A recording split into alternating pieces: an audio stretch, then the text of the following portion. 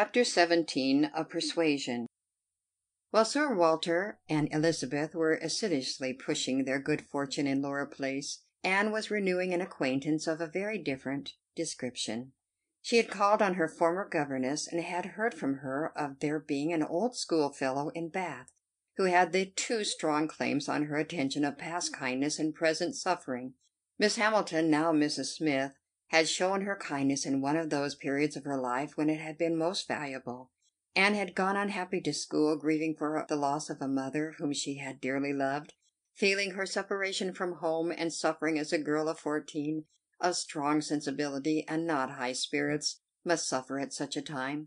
And Miss Hamilton, 3 years older than herself, but still from the want of near relations and a settled home, remaining another year at school, had been useful and good to her in a way which had considerably lessened her misery, and could never be remembered with indifference. Miss Hamilton had left school, had married not long afterwards, was said to have married a man of fortune, and this was all that Anne had known of her, till now that their governess' account brought her situation forward in a more decided but very different form. She was a widow and poor. Her husband had been extravagant, and at his death about 2 years before had left his affairs dreadfully involved. She had had difficulties of every sort to contend with, and in addition to these distresses had been afflicted with a severe rheumatic fever, which finally settled in her legs, had made her for the present a cripple. She had come to Bath on that account, and was now in lodgings near the hot baths, living in a very humble way, unable even to afford herself the comfort of a servant, and of course almost excluded from society. Their mutual friend answered for the satisfaction which a visit from Miss Elliot would give Mrs. Smith, and Anne therefore lost no time in going. She mentioned nothing of what she had heard or what she intended at home. It would excite no proper interest there. She only consulted Lady Russell, who entered thoroughly into her sentiments, and was most happy to convey her as near to Mrs. Smith's lodgings in Westgate Buildings as Anne chose to be taken. The visit was paid, their acquaintance re-established, their interest in each other more than rekindled. The first 10 minutes had its awkwardness and its emotion. 12 years were gone since they had parted, and each presented a somewhat different person from what the other had imagined. 12 years had changed Anne from the blooming, silent, unformed girl of 15 to the elegant little woman of 27, with every beauty except bloom, and with manners as consciously right as they were invariably gentle. And 12 years had transformed the fine-looking, well-grown Miss Hamilton, in all the glow of health and confidence of superiority, into a poor, infirm, helpless widow, receiving the visit of her former protégé as a favor. But all that was uncomfortable in the meeting had soon passed away, and left only the interesting charm of remembering former partialities and talking over old times. Anne found in Mrs. Smith the good sense and agreeable manners which she had almost ventured to depend on, and a disposition to converse and be cheerful beyond her expectation. Neither dissipations of the past, and she had lived very much in the world, nor the restrictions of the present, neither sickness nor sorrow seemed to have closed her heart or ruined her spirits. In the course of a second visit she talked with great openness, and Anne's astonishment increased. She could scarcely imagine a more cheerless situation in itself than Mrs. Smith's. She had been very fond of her husband.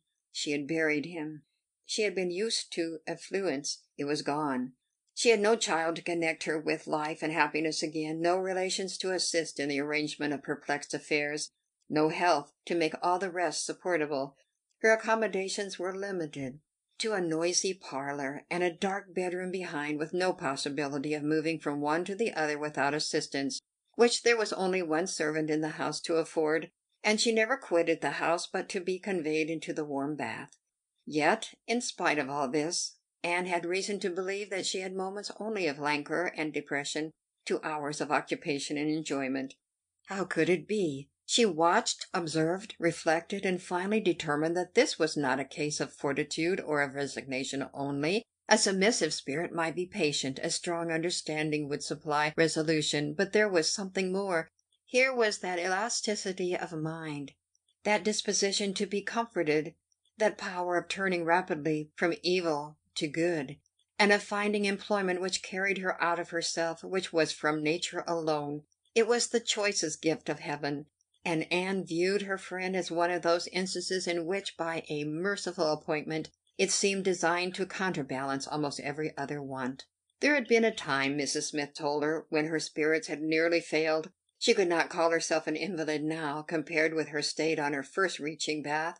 Then she had indeed been a pitiable object, for she had caught cold on the journey, and had hardly taken possession of her lodgings before she was again confined to her bed and suffering under severe and constant pain. And all this among strangers, with the absolute necessity of having a regular nurse, and finances at that moment particularly unfit to meet any extraordinary expense. She had weathered it, however, and could truly say that it had done her good. It had increased her comforts by making her feel herself to be in good hands. She had seen too much of the world to expect sudden or disinterested attachment anywhere, but her illness had proved to her that her landlady had a character to preserve, and would not use her ill, and she had been particularly fortunate in her nurse, as a sister of her landlady, a nurse by profession, and who had always a home in that house when unemployed, chanced to be at liberty just in time to attend her. And she, said Mrs. Smith, besides nursing me most admirably, has really proved an invaluable acquaintance. As soon as I could use my hands, she taught me to knit, which has been a great amusement, and she put me in the way of making these little thread cases, pincushions, and card racks, which you always find me so busy about, and which supply me with the means of doing a little good to one or two very poor families in this neighborhood. She had a large acquaintance, of course, professionally, among those who can afford to buy, and she disposes of my merchandise. She always takes the right time for applying. Everybody's heart is open, you know, when they have recently escaped from severe pain or are recovering the blessing of health, and Nurse Rook thoroughly understands when to speak. She is a shrewd, intelligent, sensible woman. Hers is a line for seeing human nature, and she has a fund of good sense and observation, which, as a companion, make her infinitely superior to thousands of those who, having only received the best education in the world, know nothing worth attending to. Call it gossip if you will, but when Nurse Rook has half an hour's leisure to bestow on me, she is sure to have something to relate that is entertaining and profitable, something that makes one know one's species better. One likes to hear what is going on, to be au fait as to the newest modes of being trifling and silly. To me, who live so much alone, her conversation, I assure you, is a treat. And, far from wishing to cavil at the pleasure, replied, I can easily believe it. Women of that class have great opportunities, and if they are intelligent, may be well worth listening to. Such varieties of human nature as they are in the habit of witnessing, and it is not merely in its follies that they are well read, for they see it occasionally under every circumstance that can be most interesting or affecting. What instances must pass before them of ardent, disinterested, self-denying attachment, of heroism, fortitude, patience, resignation, of all the conflicts and all the sacrifices that ennoble us most. A sick chamber may often furnish the worth of volumes. Yes, said Mrs. Smith, more doubtingly. Sometimes it may, though I fear its lessons are not often in the elevated style you describe. Here and there human nature may be great in times of trial, but generally speaking it is its weakness and not its strength that appears in a sick chamber. It is selfishness and impatience rather than generosity and fortitude that one hears of. There is so little real friendship in the world, and unfortunately, speaking low and tremulously, there are so many who forget to think seriously till it is almost too late. Anne saw the misery of such feelings. The husband had not been what he ought, and the wife had been led among that part of mankind which made her think worse of the world than she hoped it deserved. It was but a passing emotion, however, with Mrs. Smith. She shook it off, and soon added in a different tone, I do not suppose the situation my friend Mrs. Rook is in at present will furnish much either to interest or edify me. She is only nursing Mrs. Wallace of Marlborough Buildings, a mere pretty, silly, expensive, fashionable woman, I believe, and of course will have nothing to report but of lace and finery. I mean to make my profit of Mrs. Wallace, however. She has plenty of money, and I intend she shall buy all the high-priced things I have in hand now. Anne had called several times on her friend before the existence of such a person was known in Camden Place. At last it became necessary to speak of her. Sir Walter, Elizabeth, and Mrs. Clay returned one morning from Laura Place with a sudden invitation from Lady Dalrymple for the same evening, and Anne was already engaged to spend that evening in Westgate Buildings. She was not sorry for the excuse. They were only asked, she was sure, because Lady Dalrymple, being kept at home by a bad cold, was glad to make use of the relationship which had been so pressed on her, and she declined on her own account with great alacrity. She was engaged to spend the evening with an old schoolfellow. They were not much interested in anything relative to Anne, but still there were questions enough asked to make it understood what this old schoolfellow was, and Elizabeth was disdainful and Sir Walter severe. "Westgate Buildings," said he, "and who is Miss Anne Elliot to be visiting in Westgate Buildings? A Mrs. Smith? A widow Mrs. Smith? And who was her husband? One of 5,000 Mr. Smiths whose names are to be met with everywhere. And what is her attraction? That she is old and sickly? Upon my word, Miss Anne Elliot, you have the most extraordinary taste. Everything that revolts other people, low company, paltry rooms, foul air, disgusting associations, are inviting to you. But surely you may put off this old lady till tomorrow. She is not so near her end, I presume, that she may hope to see another day. What is her age? 40? No, sir, she is not 31. But I do not think I can put off my engagement, because it is the only evening for some time which will at once suit her and myself. She goes into the warm bath tomorrow, and for the rest of the week, you know, we are engaged." "But what does Lady Russell think of this acquaintance?" asked Elizabeth. "She sees nothing to blame in it," replied Anne. "On the contrary, she approves it, and has generally taken me when I have called on Mrs. Smith." "Westgate Buildings must have been rather surprised by the appearance of a carriage drawn up near its pavement," observed Sir Walter. "Sir Henry Russell's widow, indeed, has no honours to distinguish her arms, but still it is a handsome equipage, and no doubt is well known to convey a Miss Elliot. A widow Mrs. Smith lodging in Westgate Buildings, a poor widow barely able to live, between 30 and 40, a mere Mrs. Smith, an everyday Mrs. Smith. Of all people and all names in the world, to be the chosen friend of Miss Anne Elliot, and to be preferred by her to her own family connections among the nobility of England and Ireland. Mrs. Smith, such a name!" Mrs. Clay, who had been present while all this passed, now thought it advisable to leave the room, and Anne could have said much, and did long to say a little in defence of her friends' not very dissimilar claims to theirs, but her sense of personal respect to her father prevented her. She made no reply. She left it to himself to recollect that Mrs. Smith was not the only widow in Bath between 30 and 40, with little to live on, and no surname of dignity. Anne kept her appointment, the others kept theirs, and of course she heard the next morning that they had had a delightful evening. She had been the only one of the set absent, for Sir Walter and Elizabeth had not only been quite at her ladyship's service themselves, but had actually been happy to be employed by her in collecting others, and had been at the trouble of inviting both Lady Russell and Mr. Elliot. And Mr. Elliot had made a point of leaving Colonel Wallis early, and Lady Russell had fresh arranged all her evening engagements in order to wait on her. Anne had the whole history of all that such an evening could supply from Lady Russell. To her its greatest interest must be in having been very much talked of between her friend and Mr. Elliot, in having been wished for, regretted, and at the same time honoured for staying away in such a cause. Her kind, compassionate visits to this old schoolfellow, sick and reduced, seemed to have quite delighted Mr. Elliot. He thought her a most extraordinary young woman, in her temper, manners, mind, a model of female excellence.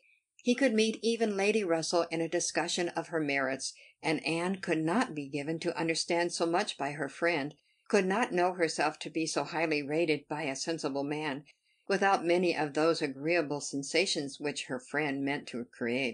Lady Russell was now perfectly decided in her opinion of Mr. Elliot. She was as much convinced of his meaning to gain Anne in time as of his deserving her, and was beginning to calculate the number of weeks which would free him from all the remaining restraints of widowhood, and leave him at liberty to exert his most open powers of pleasing. She would not speak to Anne with half the certainty she felt on the subject. She would venture on little more than hints of what might be hereafter, of a possible attachment on his side, of the desirableness of the alliance, supposing such attachment to be real and returned. Anne heard her and made no violent exclamations. She only smiled, blushed, and gently shook her head. "I am no matchmaker, as you well know," said Lady Russell, being much too well aware of the uncertainty of all human events and calculations. "I only mean that if Mr. Elliot should some time hence pay his addresses to you, and if you should be disposed to accept him, I think there would be every possibility of your being happy together. A most suitable connection, everybody must consider it, but I think it might be a very happy one. Mr. Elliot is an exceedingly agreeable man, and in many respects I think highly of him," said Anne, "but we should not suit." Lady Russell let this pass, and only said in rejoinder, "I own that to be able to regard you as the future mistress of Kellynch, the future Lady Elliot, to look forward and see you occupying your dear mother's place, succeeding to all her rights and all her popularity, as well as to all her virtues, would be the highest possible gratification to me. You are your mother's self in countenance and disposition, and if I might be allowed to fancy, you are as she was in situation and name and home, presiding and blessing in the same spot, and only superior to her in being more highly valued. My dearest Anne, it would give me more delight than is often felt at my time of life." Anne was obliged to turn away, to rise, to walk to a distant table, and leaning there in pretended enjoyment, try to subdue the feelings this picture excited. For a few moments her imagination and her heart were bewitched. The idea of becoming what her mother had been, of having the precious name of Lady Elliot first revived in herself, of being restored to Kellynch, calling it her home again, her home for ever, was a charm which she could not immediately resist. Lady Russell said not another word, willing to leave the matter to its own operation, and believing that, could Mr. Elliot at that moment with propriety have spoken for himself, she believed, in short, what Anne did not believe. The same image of Mr. Elliot speaking for himself brought Anne to composure again. The charm of Kellynch and of Lady Elliot all faded away. She never could accept him. And it was not only that her feelings were still adverse to any man save one. Her judgment, on a serious consideration of the possibilities of such a case, was against Mr. Elliot. Though they had now been acquainted a month, she could not be satisfied that she really knew his character, that he was a sensible man, an agreeable man, that he talked well, professed good opinions, seemed to judge properly, and as a man of principle, this was all clear enough. He certainly knew what was right, nor could she fix on any one article of moral duty evidently transgressed, but yet she would have been afraid to answer for his conduct. She distrusted the past, if not the present. The names which occasionally dropped of former associates, the allusions to former practices and pursuits, suggested suspicions not favorable of what he had been. She saw that there had been bad habits, that Sunday travelling had been a common thing, that there had been a period of his life, and probably not a short one, when he had been at least careless in all serious matters, and though he might now think very differently, who could answer for the true sentiments of a clever, cautious man grown old enough to appreciate a fair character? How could it ever be ascertained that his mind was truly cleansed? Mr. Elliot was rational, discreet, polished, but he was not open. There was never any burst of feeling, any warmth of indignation or delight at the evil or good of others. This to Anne was a decided imperfection. Her early impressions were incurable. She prized the frank, the open-hearted, the eager character beyond all others. Warmth and enthusiasm did captivate her still. She felt that she could so much more depend upon the sincerity of those who sometimes looked or said a careless or a hasty thing, than of those whose presence of mind never varied, whose tongue never slipped.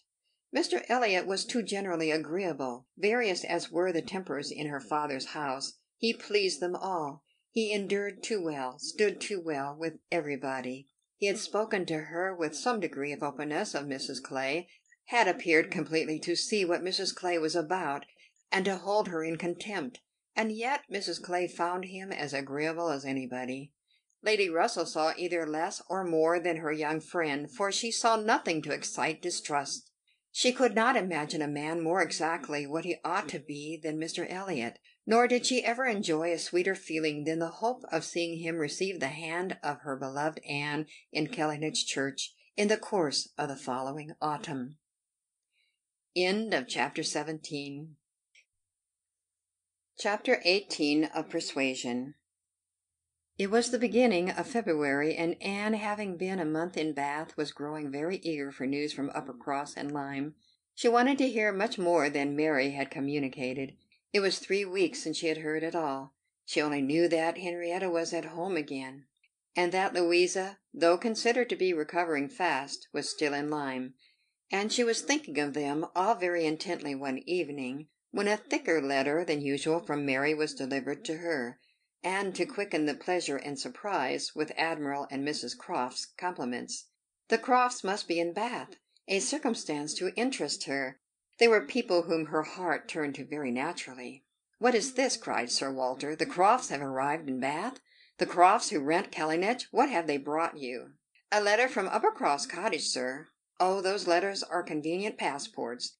They secure an introduction. I should have visited Admiral Croft, however, at any rate. I know what is due to my tenant." Anne could listen no longer. She could not even have told how the poor Admiral's complexion escaped. Her letter engrossed her. It had been begun several days back. February 1st. My dear Anne, I make no apology for my silence, because I know how little people think of letters in such a place as Bath. You must be a great deal too happy to care for Uppercross, which, as you well know, affords little to write about. We have had a very dull Christmas. Mr. and Mrs. Musgrove have not had one dinner party all the holidays. I do not reckon the Hayters as anybody. The holidays, however, are over at last. I believe no children ever had such long ones. I am sure I had not. The house was cleared yesterday, except for the little Harvilles, but you will be surprised to hear they have never gone home. Mrs. Harville must be an odd mother, to part with them so long. I do not understand it. They are not at all nice children, in my opinion, but Mrs. Musgrove seems to like them quite as well, if not better, than her grandchildren. What dreadful weather we have had! It may not be felt in Bath, with your nice pavements, but in the country it is of some consequence. I have not had a creature call on me since the second week in January, except Charles Hayter, who had been calling much softener than was welcome. Between ourselves, I think it's a great pity Henrietta did not remain at Lyme as long as Louisa. It would have kept her a little out of his way. The carriage is gone to-day to bring Louisa and the Harvilles to-morrow. We are not asked to dine with them, however, till the day after.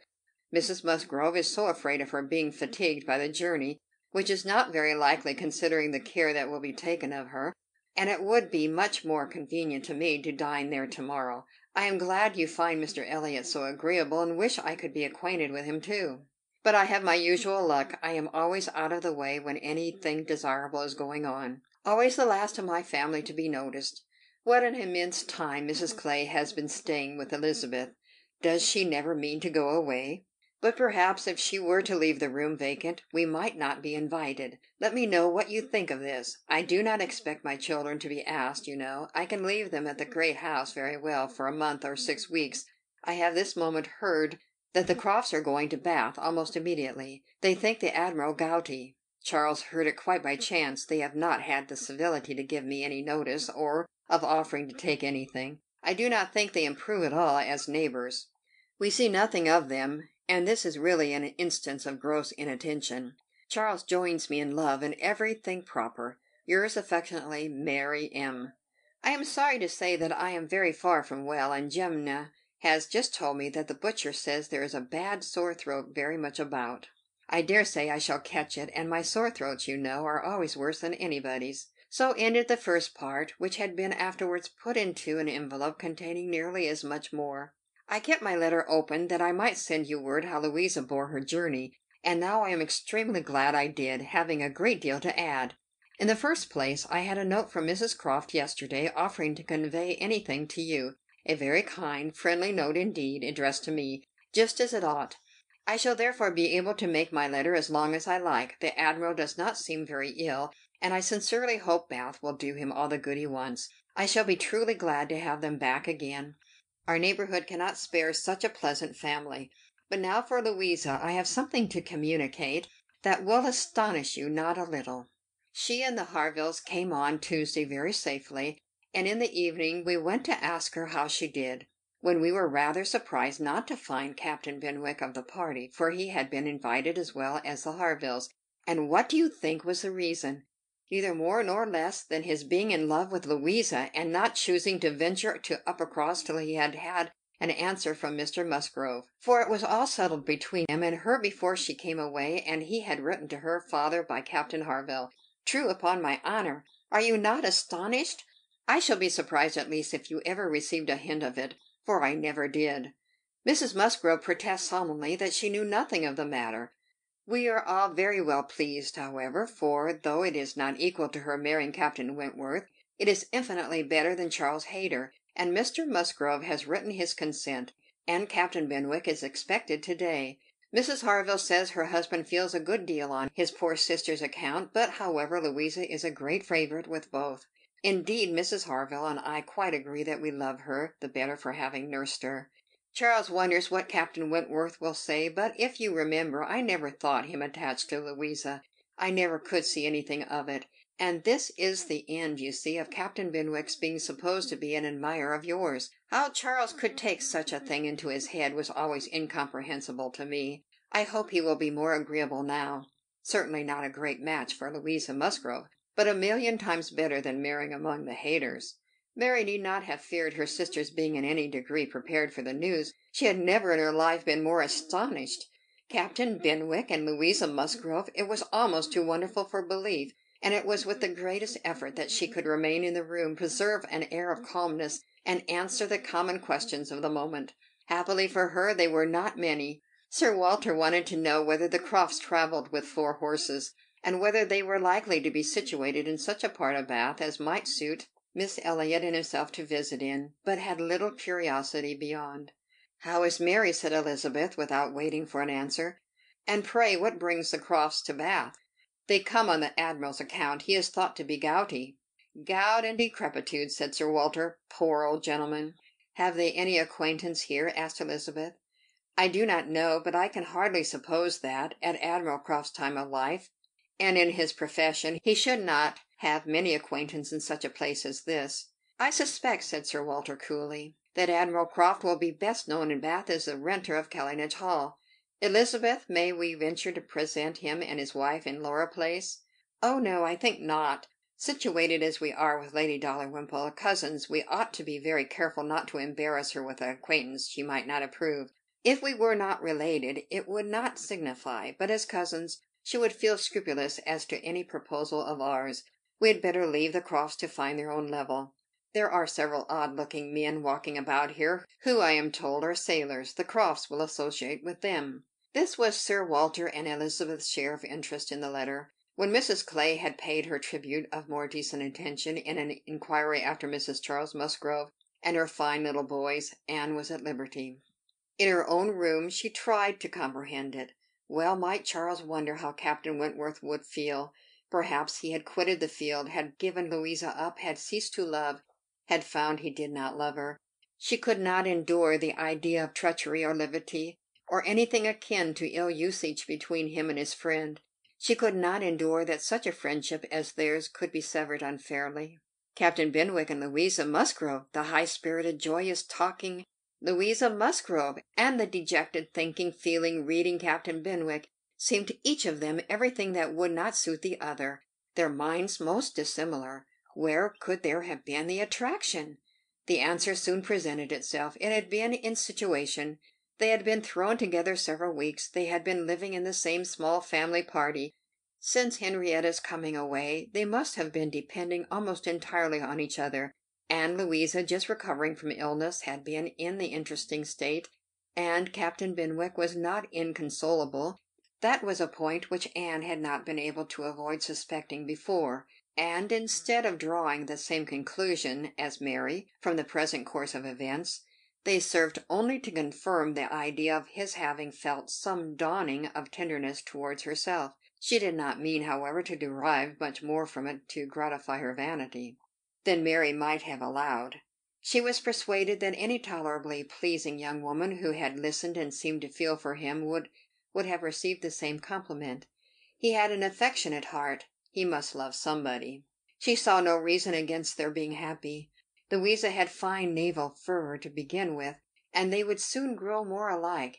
He would gain cheerfulness, and she would learn to be an enthusiast for Scott and Lord Byron. Nay, that was probably learnt already. Of course they had fallen in love over poetry. The idea of Louisa Musgrove turned into a person of literary taste and sentimental reflection was amusing, but she had no doubt of its being so. The day at Lyme, the fall from the Cobb, might influence her health, her nerves, her courage, her character to the end of her life, as thoroughly as it appeared to have influenced her fate. The conclusion of the whole was that if the woman who had been sensible of Captain Wentworth's merits could be allowed to prefer another man, there was nothing in the engagement to excite lasting wonder, and if Captain Wentworth lost no friend by it, certainly nothing to be regretted. No, it was not regret which made Anne's heart beat in spite of herself, and brought the color into her cheeks when she thought of Captain Wentworth, unshackled and free. She had some feelings which she was ashamed to investigate. They were too much like joy, senseless joy. She longed to see the Crofts, but when the meeting took place, it was evident that no rumor of the news had yet reached them. The visit of ceremony was paid and returned, and Louisa Musgrove was mentioned, and Captain Benwick too, without even half a smile. The Crofts had placed themselves in lodgings in Gay Street, perfectly to Sir Walter's satisfaction. He was not at all ashamed of the acquaintance, and did, in fact, think and talk a great deal more about the Admiral than the Admiral ever thought or talked about him. The Crofts knew quite as many people in Bath as they wished for, and considered their intercourse with the Elliots as a mere matter of form, and not in the least likely to afford them any pleasure. They brought with them their country habit of being almost always together. He was ordered to walk to keep off the gout, and Mrs. Croft seemed to go shares with him in everything, and to walk for her life to do him good. Anne saw them wherever she went. Lady Russell took her out in her carriage almost every morning, and she never failed to think of them, and never failed to see them. Knowing their feelings as she did, it was a most attractive picture of happiness to her. She always watched them as long as she could, delighted to fancy she understood what they might be talking of, as they walked along in happy independence, or equally delighted to see the Admiral's hearty shake of the hand when he encountered an old friend, and observed their eagerness of conversation when occasionally forming into a little knot of the navy. Mrs. Croft looking as intelligent and keen as any of the officers around her. Anne was too much engaged with Lady Russell to be often walking herself, but it so happened that one morning, about a week or 10 days after the Crofts' arrival, it suited her best to leave her friend or her friend's carriage in the lower part of the town and return alone to Camden Place, and in walking up Milsom Street she had the good fortune to meet with the Admiral. He was standing by himself at a print shop window with his hands behind him in earnest contemplation of some print, and she not only might have passed him unseen, but was obliged to touch as well as address him before she could catch his notice. When he did perceive and acknowledge her, however, it was done with all his usual frankness and good humor. "Ha! It is you. Thank you, thank you. This is treating me like a friend. Here I am, you see, staring at a picture. I can never get by this shop without stopping. But what a thing here is, by way of a boat. Do you look at it? Did you ever see the like? What queer fellows your fine painters must be to think that anybody would venture their lives in such a shapeless old cockleshell as that. And yet here are two gentlemen stuck up in it mightily at their ease, and looking about them at the rocks and mountains as if they were not to be upset the next moment, which they certainly must be. I wonder where that boat was built. Laughing heartily. I would not venture over a horse pond in it. Well," turning away, "now where are you bound? Can I go anywhere for you, or with you? Can I be of any use?" "None, thank you, unless you will give me the pleasure of your company the little way our road lies together. I am going home." "That I will, with all my heart, and farther too. Yes, yes, we will have a snug walk together, and I have something to tell you as we go along. There, take my arm. That's right. I do not feel comfortable if I have not a woman there. Lord, what a boat it is," taking a last look at the picture as they began to be in motion. "Did you say that you had something to tell me, sir?" "Yes, I have presently, but here comes a friend, Captain Brigden. I shall only say how do you do as we pass, however, I shall not stop. How do you do? Brigden stares to see anybody with me but my wife. She, poor soul, is tied by the leg. She has a blister on one of her heels as large as a 3-shilling piece.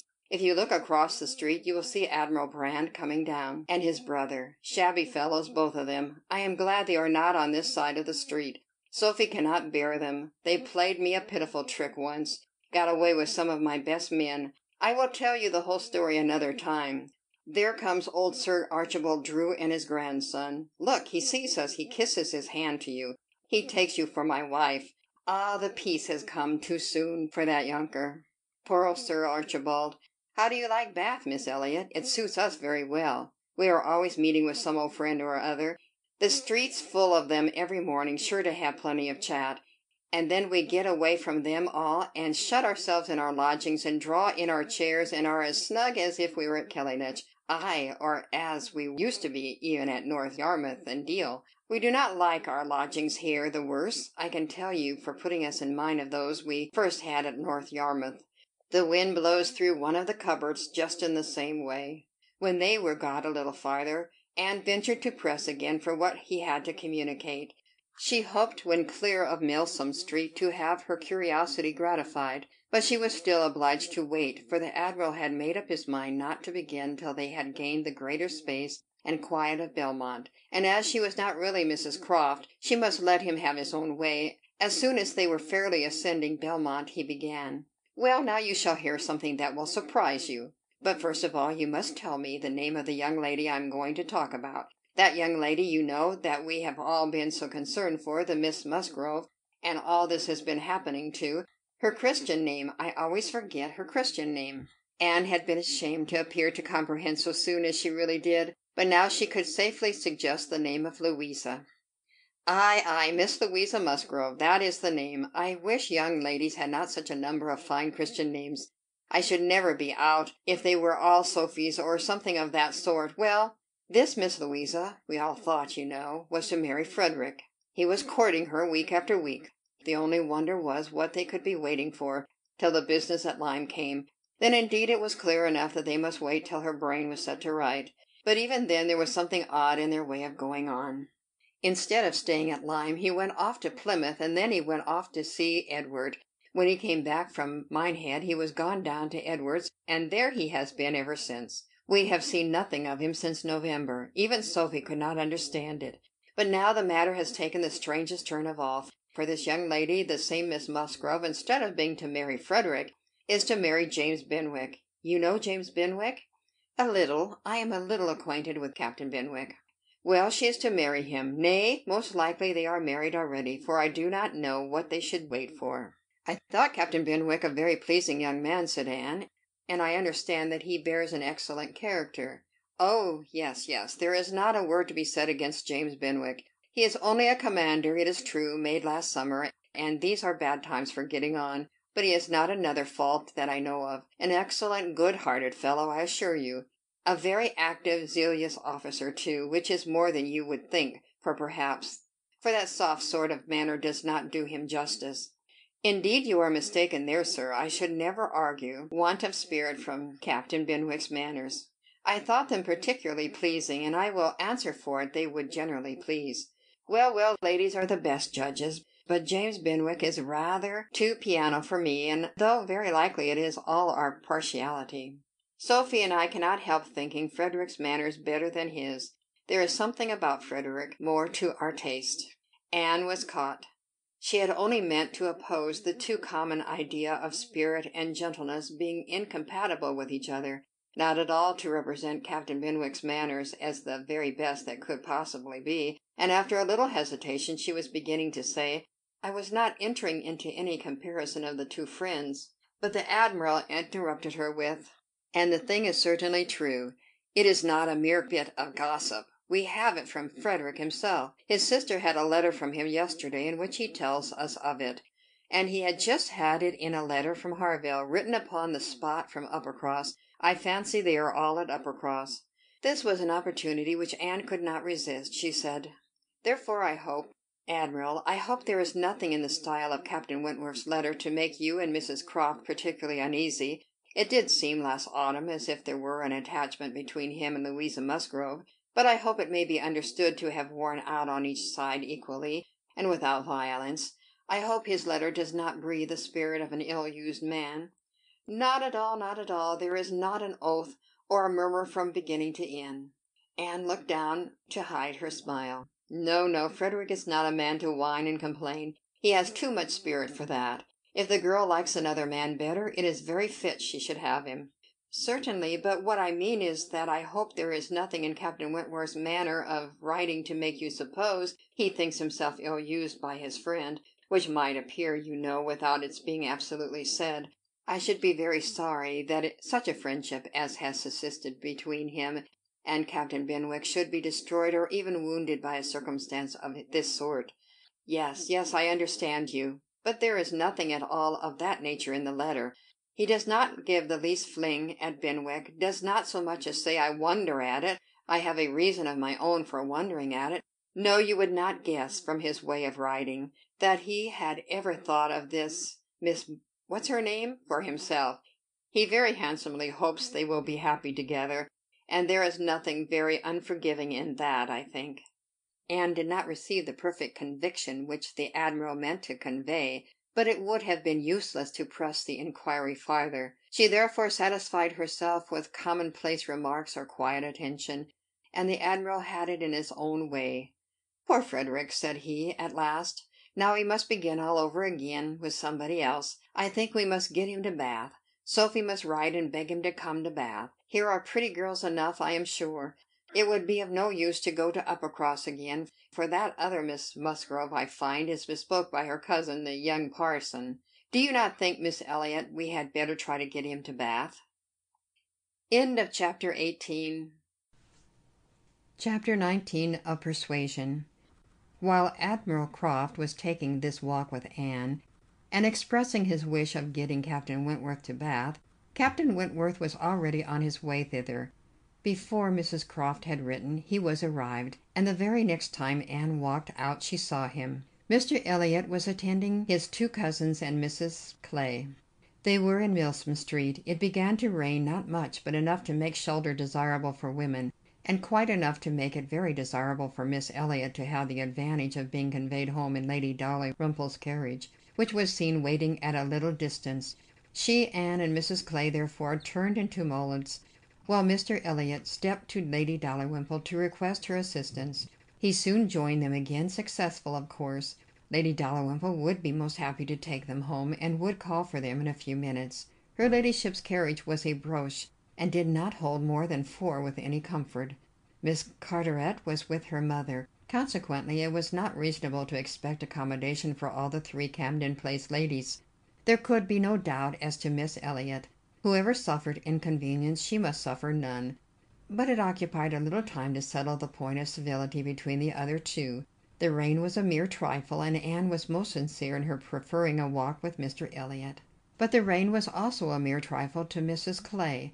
She would hardly allow it even to drop at all, and her boots were so thick, much thicker than Miss Anne's, and in short, her civility rendered her quite as anxious to be left to walk with Mr. Elliot as Anne could be, and it was discussed between them with a generosity so polite and so determined that the others were obliged to settle it for them. Miss Elliot maintaining that Mrs. Clay had a little cold already, and Mr. Elliot deciding on appeal that his cousin Anne's boots were rather the thickest. It was fixed accordingly that Mrs. Clay should be of the party in the carriage, and they had just reached this point when Anne, as she sat near the window, descried, most decidedly and distinctly, Captain Wentworth walking down the street. Her start was perceptible only to herself, but she instantly felt that she was the greatest simpleton in the world, the most unaccountable and absurd. For a few minutes she saw nothing before her. It was all confusion. She was lost, and when she had scolded back her senses, she found the others still waiting for the carriage, and Mr. Elliot, always obliging, just setting off for Union Street on a commission of Mrs. Clay's. She now felt a great inclination to go to the outer door. She wanted to see if it rained. Why was she to suspect herself of another motive? Captain Wentworth must be out of sight. She left her seat. She would go. One half of her should not be always so much wiser than the other half, or always suspecting the other of being worse than it was. She would see if it rained. She was sent back, however, in a moment by the entrance of Captain Wentworth himself, among a party of gentlemen and ladies, evidently his acquaintance, and whom he must have joined a little below Milsom Street. He was more obviously struck and confused by the sight of her than she had ever observed before. He looked quite red. For the first time since their renewed acquaintance, she felt that she was betraying the least sensibility of the two. She had the advantage of him in the preparation of the last few moments. All the overpowering, blinding, bewildering first effects of strong surprise were over with her. Still, however, she had enough to feel. It was agitation, pain, pleasure, a something between delight and misery. He spoke to her, and then turned away. The character of his manner was embarrassment. She could not have called it either cold or friendly, or anything so certainly as embarrassed.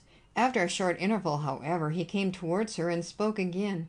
Mutual inquiries on common subjects passed, neither of them probably much the wiser for what they heard, and Anne, continuing fully sensible of his being less at ease than formerly.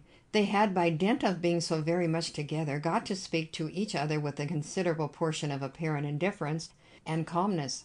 But he could not do it now. Time had changed him, or Louisa had changed him. There was consciousness of some sort or other. He looked very well, not as if he had been suffering in health or spirits, and he talked of Uppercross, of the Musgroves, nay, even of Louisa, and had even a momentary look of his own arch significance as he named her. But yet it was Captain Wentworth not comfortable, not easy, not able to feign what he was. It did not surprise, but it grieved Anne to observe that Elizabeth would not know him. She saw that he saw Elizabeth, that Elizabeth saw him, that there was complete internal recognition on each side. She was convinced that he was ready to be acknowledged as an acquaintance, expecting it, and she had the pain of seeing her sister turn away with unalterable coldness. Lady Dalrymple's carriage, for which Miss Elliot was growing very impatient, now drew up. The servant came in to announce it. It was beginning to rain again, and altogether there was a delay, and a bustle, and a talking which must make all the little crowd in the shop understand that Lady Dalrymple was calling to convey Miss Elliot.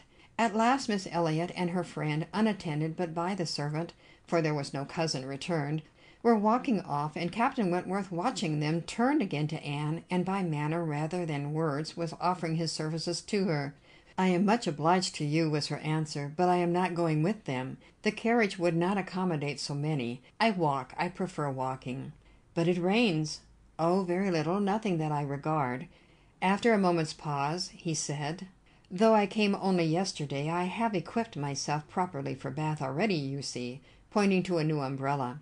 "I wish you would make use of it, if you are determined to walk, though I think it would be more prudent to let me get you a chair." She was very much obliged to him, but declined it all, repeating her conviction that the rain would come to nothing at present, and adding, "I am only waiting for Mr. Elliot. He will be here in a moment, I'm sure." She had hardly spoken the words when Mr. Elliot walked in.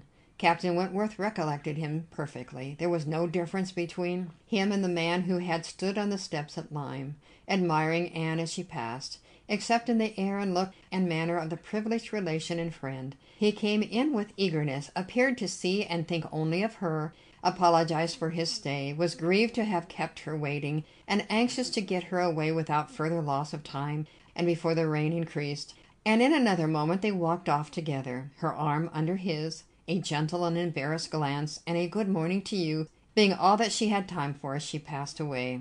As soon as they were out of sight, the ladies of Captain Wentworth's party began talking of them. "Mr. Elliot does not dislike his cousin, I fancy." "Oh, no, that is clear enough. One can guess what will happen there. He is always with them. Half lives in the family, I believe. What a very good-looking man." "Yes, and Miss Atkinson, who dined with him once at the Wallaces, said that he is the most agreeable man she ever was in company with. She is pretty, I think. Anne Elliot very pretty, when one comes to look at her. It is not the fashion to say so, but I confess I admire her more than her sister." "Oh, so do I." "And so do I. No comparison, but the men are all wild after Miss Elliot. Anne is too delicate for them." Anne would have been particularly obliged to her cousin if he would have walked by her side all the way to Camden Place, without saying a word.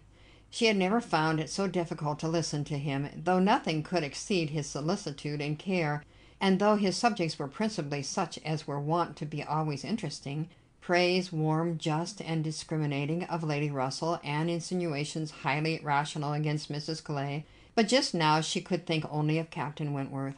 She could not understand his present feelings, whether he were really suffering much from disappointment or not, and till that point were settled she could not be quite herself. She hoped to be wise and reasonable in time, but alas, alas, she must confess to herself that she was not wise yet. Another circumstance very essential for her to know was how long he meant to be in Bath. He had not mentioned it, or she could not recollect it. He might be only passing through, but it was more probable that he should be come to stay. In that case, so liable as everybody was to meet everybody in Bath, Lady Russell would in all likelihood see him somewhere. Would she recollect him? How would it all be? She had already been obliged to tell Lady Russell that Louisa Musgrove was to marry Captain Benwick. It had cost her something to encounter Lady Russell's surprise, and now, if she were by any chance to be thrown into company with Captain Wentworth, her imperfect knowledge of the matter might add another shade of prejudice against him. The following morning Anne was out with her friend, and for the first hour, in an incessant and fearful sort of watch for him in vain, but at last, in returning down Pulteney Street, she distinguished him on the right-hand pavement at such a distance as to have him in view the greater part of the street. There were many other men about him, many groups walking the same way, but there was no mistaking him. She looked instinctively at Lady Russell, but not from any mad idea of her recognizing him so soon as she did herself. No, it was not to be supposed that Lady Russell would perceive him till they were nearly opposite.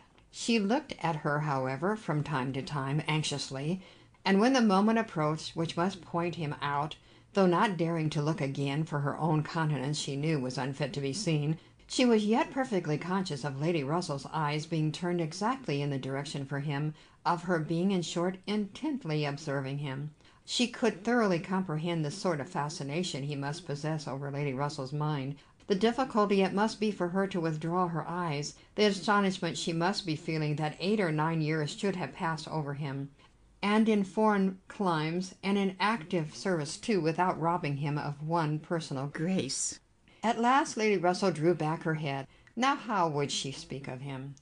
"You will wonder," said she, "what has been fixing my eye so long, but I was looking after some window curtains which Lady Alicia and Mrs. Franklin were telling me of last night. They described the drawing-room window curtains of one of the houses on this side of the way and this part of the street as being the handsomest and best hung of any in Bath, but could not recollect the exact number, and I have been trying to find out which it could be, but I confess I can see no curtains hereabouts that answer their description." Anne sighed and blushed and smiled, in pity and disdain, either at her friend or herself. The part which provoked her most was that in all this waste of foresight and caution she should have lost the right moment of seeing whether he saw them. A day or two passed without producing anything.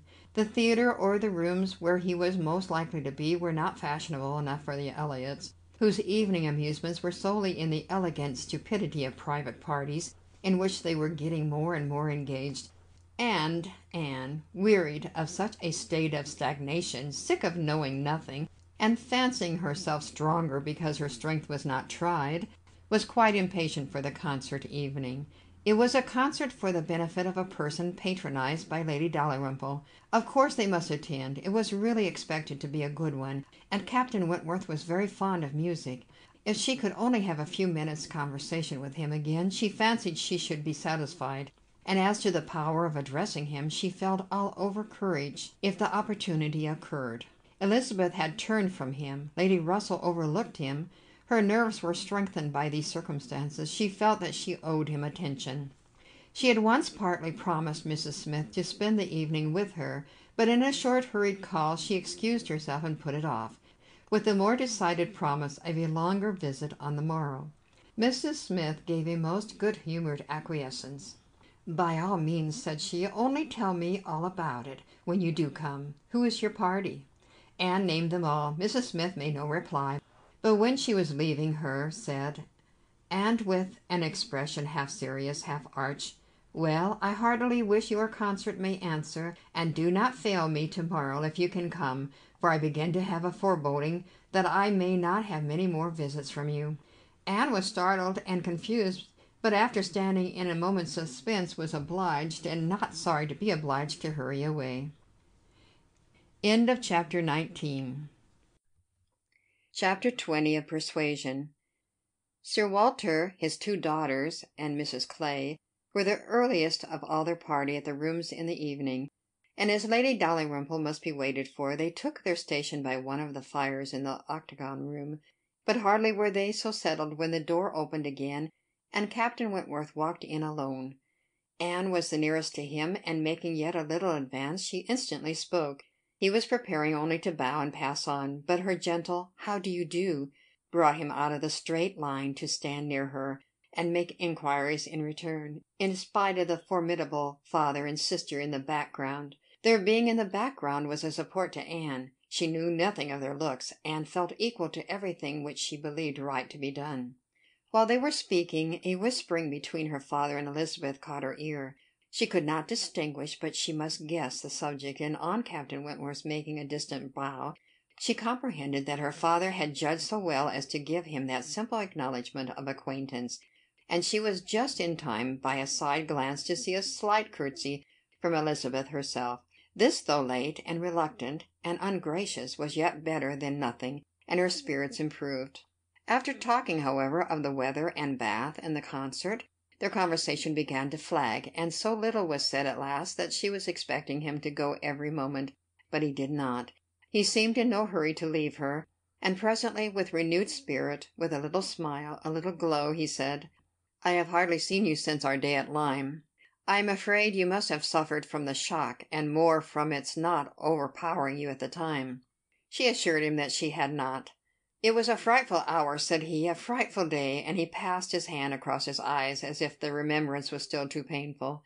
But in a moment, half smiling again, added, "The day has produced some effects, however, has had some consequences which must be considered as the very reverse of frightful. When you had the presence of mind to suggest that Benwick would be the properest person to fetch a surgeon, you could have little idea of his being eventually one of those most concerned in her recovery." "Certainly I could have none, but it appears, I should hope, it would be a very happy match. There are on both sides good principles and good temper." "Yes," said he, looking not exactly forward, "but there, I think, ends the resemblance.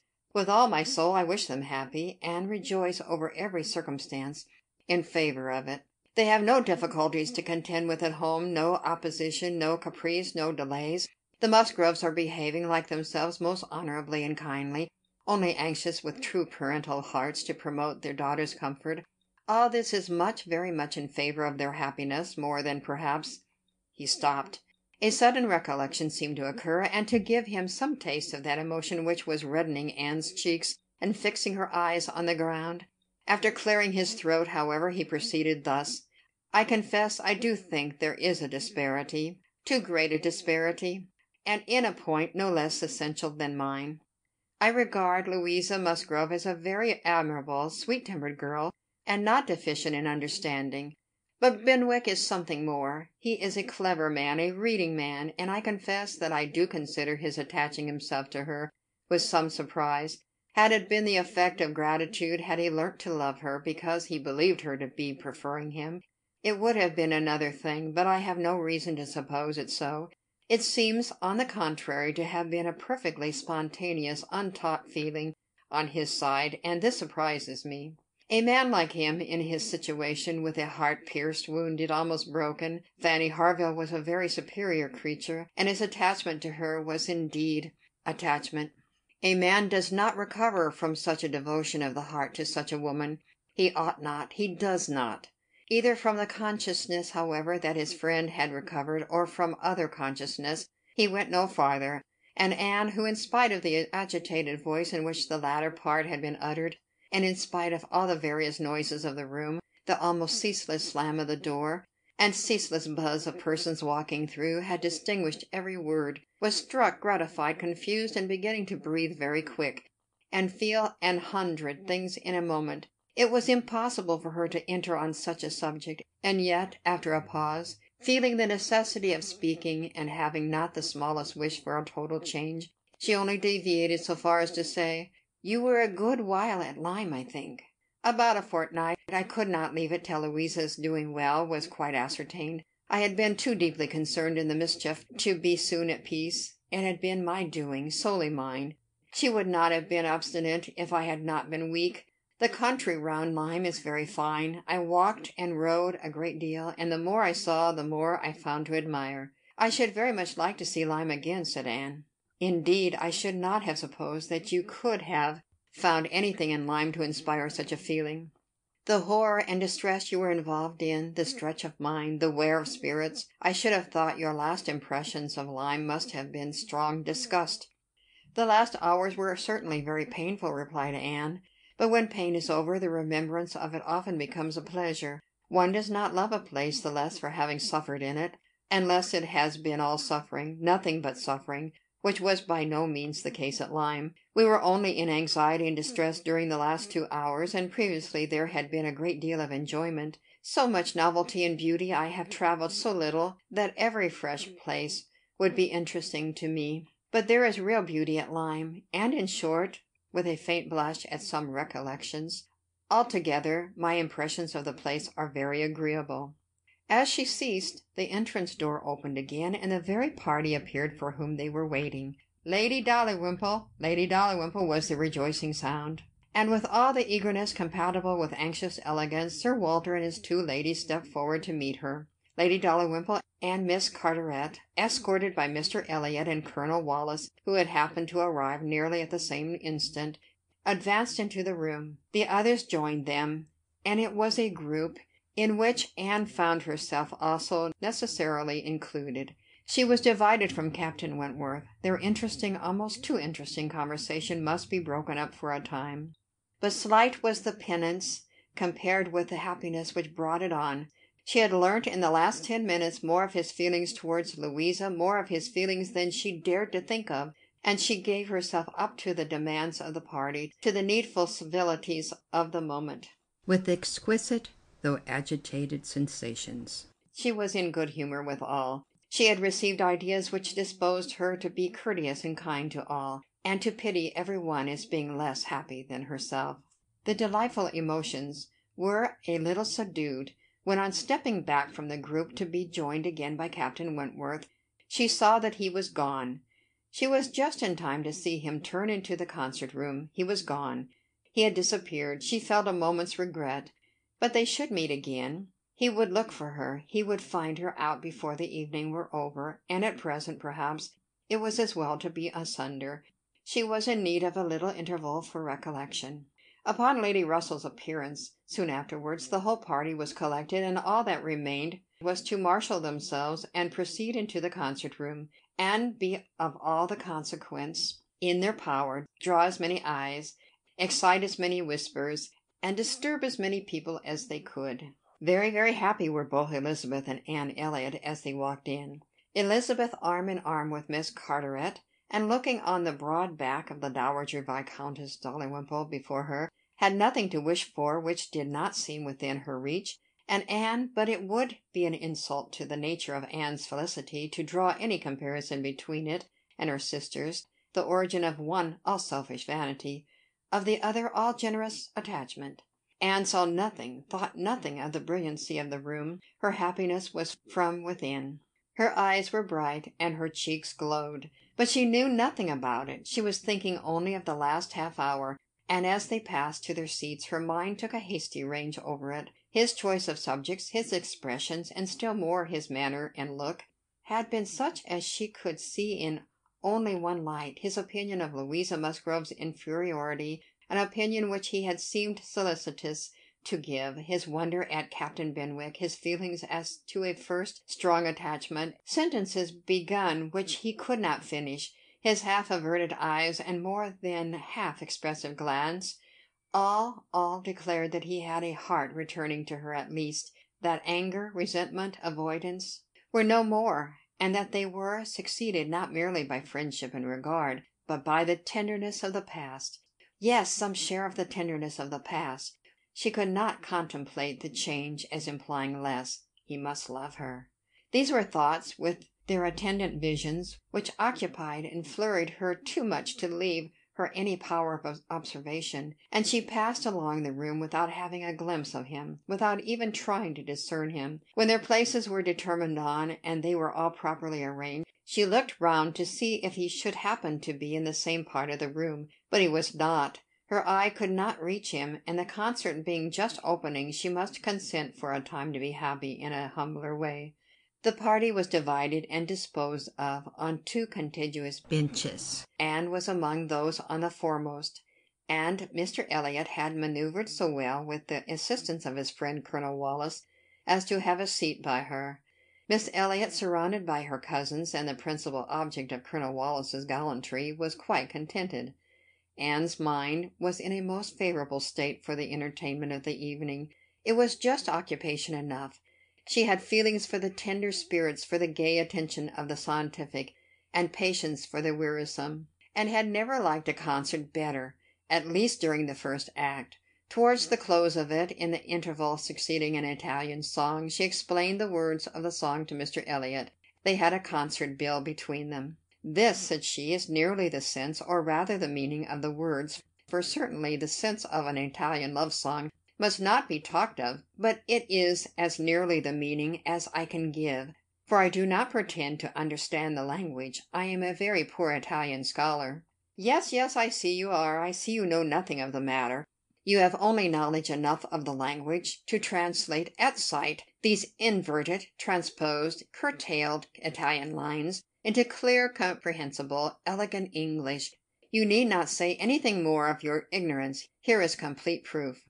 "I will not oppose such kind politeness, but I should be sorry to be examined by a real proficient." "I have not had the pleasure of visiting in Camden Place so long," replied he, "without knowing something of Miss Anne Elliot, and I do regard her as one who is too modest for the world in general to be aware of half her accomplishments, and too highly accomplished for modesty to be natural in any other woman." "For shame, for shame! This is too much flattery. I forget what we are to have next," turning to the bill. "Perhaps," said Mr. Elliot, speaking low, "I have had a longer acquaintance with your character than you are aware of." "Indeed! How so?" "You can have been acquainted with me only since I came to Bath, excepting as you might hear me previously spoken of in my own family." "I knew you by report long before you came to Bath. I had heard you described by those who knew you intimately. I have been acquainted with you by character many years. Your person, your disposition, accomplishments, manner, they were all present to me." Mr. Elliot was not disappointed in the interest he hoped to raise. No one can withstand the charm of such a mystery. To have been described long ago to a recent acquaintance by nameless people is irresistible, and Anne was all curiosity. She wondered and questioned him eagerly, but in vain. He delighted in being asked, but he would not tell. No, no, some time or other perhaps, but not now. He would mention no names now, but such, he could assure her, had been the fact. He had many years ago received such a description of Miss Anne Elliot as had inspired him with the highest idea of her merit, and excited the warmest curiosity to know her. Anne could not think of no one so likely to have spoken with partiality of her many years ago as the Mr. Wentworth of Montford, Captain Wentworth's brother. He might have been in Mr. Elliot's company, but she had not courage to ask the question. "The name of Anne Elliot," said he, "has long had an interesting sound to me. Very long has it possessed a charm over my fancy, and if I dared, I would breathe my wishes that the name might never change." Such, she believed, were his words, but scarcely had she received their sound than her attention was caught by other sounds immediately behind her, which rendered everything else trivial. Her father and Lady Dalrymple were speaking. "A well-looking man," said Sir Walter, "a very well-looking man." "A very fine young man indeed," said Lady Dalrymple. "More air than one often sees in Bath. Irish, I dare say." "No, I just know his name, a bowing acquaintance. Wentworth, Captain Wentworth of the Navy. His sister married my tenant in Somersetshire, the Croft, who rents Kellynch." Before Sir Walter had reached this point, Anne's eyes had caught the right direction, and distinguished Captain Wentworth standing among a cluster of men at a little distance. As her eyes fell on him, his seemed to be withdrawn from her. It had that appearance. It seemed as if she had been one moment too late. And as long as she dared observe, he did not look again. But the performance was recommencing, and she was forced to seem to restore her attention to the orchestra and look straight forward. When she could give another glance, he had moved away. He could not have come nearer to her if he would. She was so surrounded and shut in, but she would rather have caught his eye. Mr. Elliot's speech, too, distressed her. She had no longer any inclination to talk to him. She wished him not so near her. The first act was over. Now she hoped for some beneficial change, and after a period of nothing saying amongst the party, some of them did decide on going in quest of tea. Anne was one of the few who did not choose to move. She remained in her seat, and so did Lady Russell. But she had the pleasure of getting rid of Mr. Elliot, and she did not mean, whatever she might feel on Lady Russell's account, to shrink from conversation with Captain Wentworth, if he gave her the opportunity. She was persuaded by Lady Russell's countenance that she had seen him. He did not come, however. Anne sometimes fancied she discerned him at a distance, but he never came. The anxious interval wore away unproductively. The others returned, the room filled again, benches were reclaimed and repossessed, and another hour of pleasure or of penance was to be sat out. Another hour of music was to give delight or the gapes, as real or affected taste for it prevailed. To Anne it chiefly wore the prospect of an hour of agitation. She could not quit that room in peace without seeing Captain Wentworth once more, without the interchange of one friendly look. In resettling themselves there were now many changes, the result of which was favorable for her. Colonel Wallis declined sitting down again, and Mr. Elliot was invited by Elizabeth and Miss Carteret in a manner not to be refused to sit between them, and by some other removals and a little scheming of her own, Anne was enabled to place herself much nearer the end of the bench than she had been before, much more within reach of a passer-by. She could not do so without comparing herself with Miss Laurels, the inimitable Miss Laurels, but still she did it, and not with much happier effect, though by what seemed prosperity, in the shape of an early abdication in her next neighbours, she found herself at the very end of the bench before the concert closed. Such was her situation, with a vacant space at hand, when Captain Wentworth was again in sight. She saw him not far off. He saw her too, yet he looked grave, and seemed irresolute, and only by very slow degrees came at last near enough to speak to her. She felt that something must be the matter. The change was indubitable. The difference between his present air and what had been in the octagon room was strikingly great. Why was it?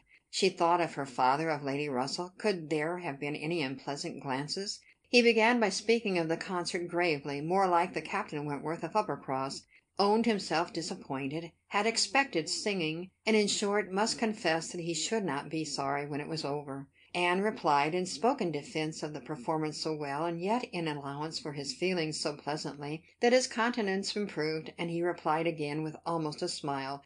They talked for a few minutes more. The improvement held. He even looked down towards the bench, as if he saw a place on it well worth occupying, when at that moment a touch on her shoulder obliged Anne to turn round. It came from Mr. Elliot. He begged her pardon, but she must be applied to explain Italian again. Miss Carteret was very anxious to have a general idea of what was next to be sung. Anne could not refuse, but never had she sacrificed to politeness with a more suffering spirit.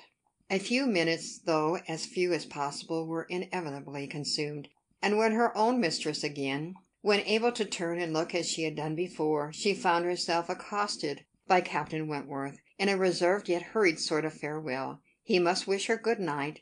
He was going. He should get home as fast as he could. "Is not this song worth staying for?" said Anne, suddenly struck by an idea which made her yet more anxious to be encouraging. "No," he replied impressively, "there is nothing worth my staying for," and he was gone directly. Jealousy of Mr. Elliot. It was the only intelligible motive. Captain Wentworth jealous of her affection? Could she have believed it a week ago, 3 hours ago? For a moment the gratification was exquisite.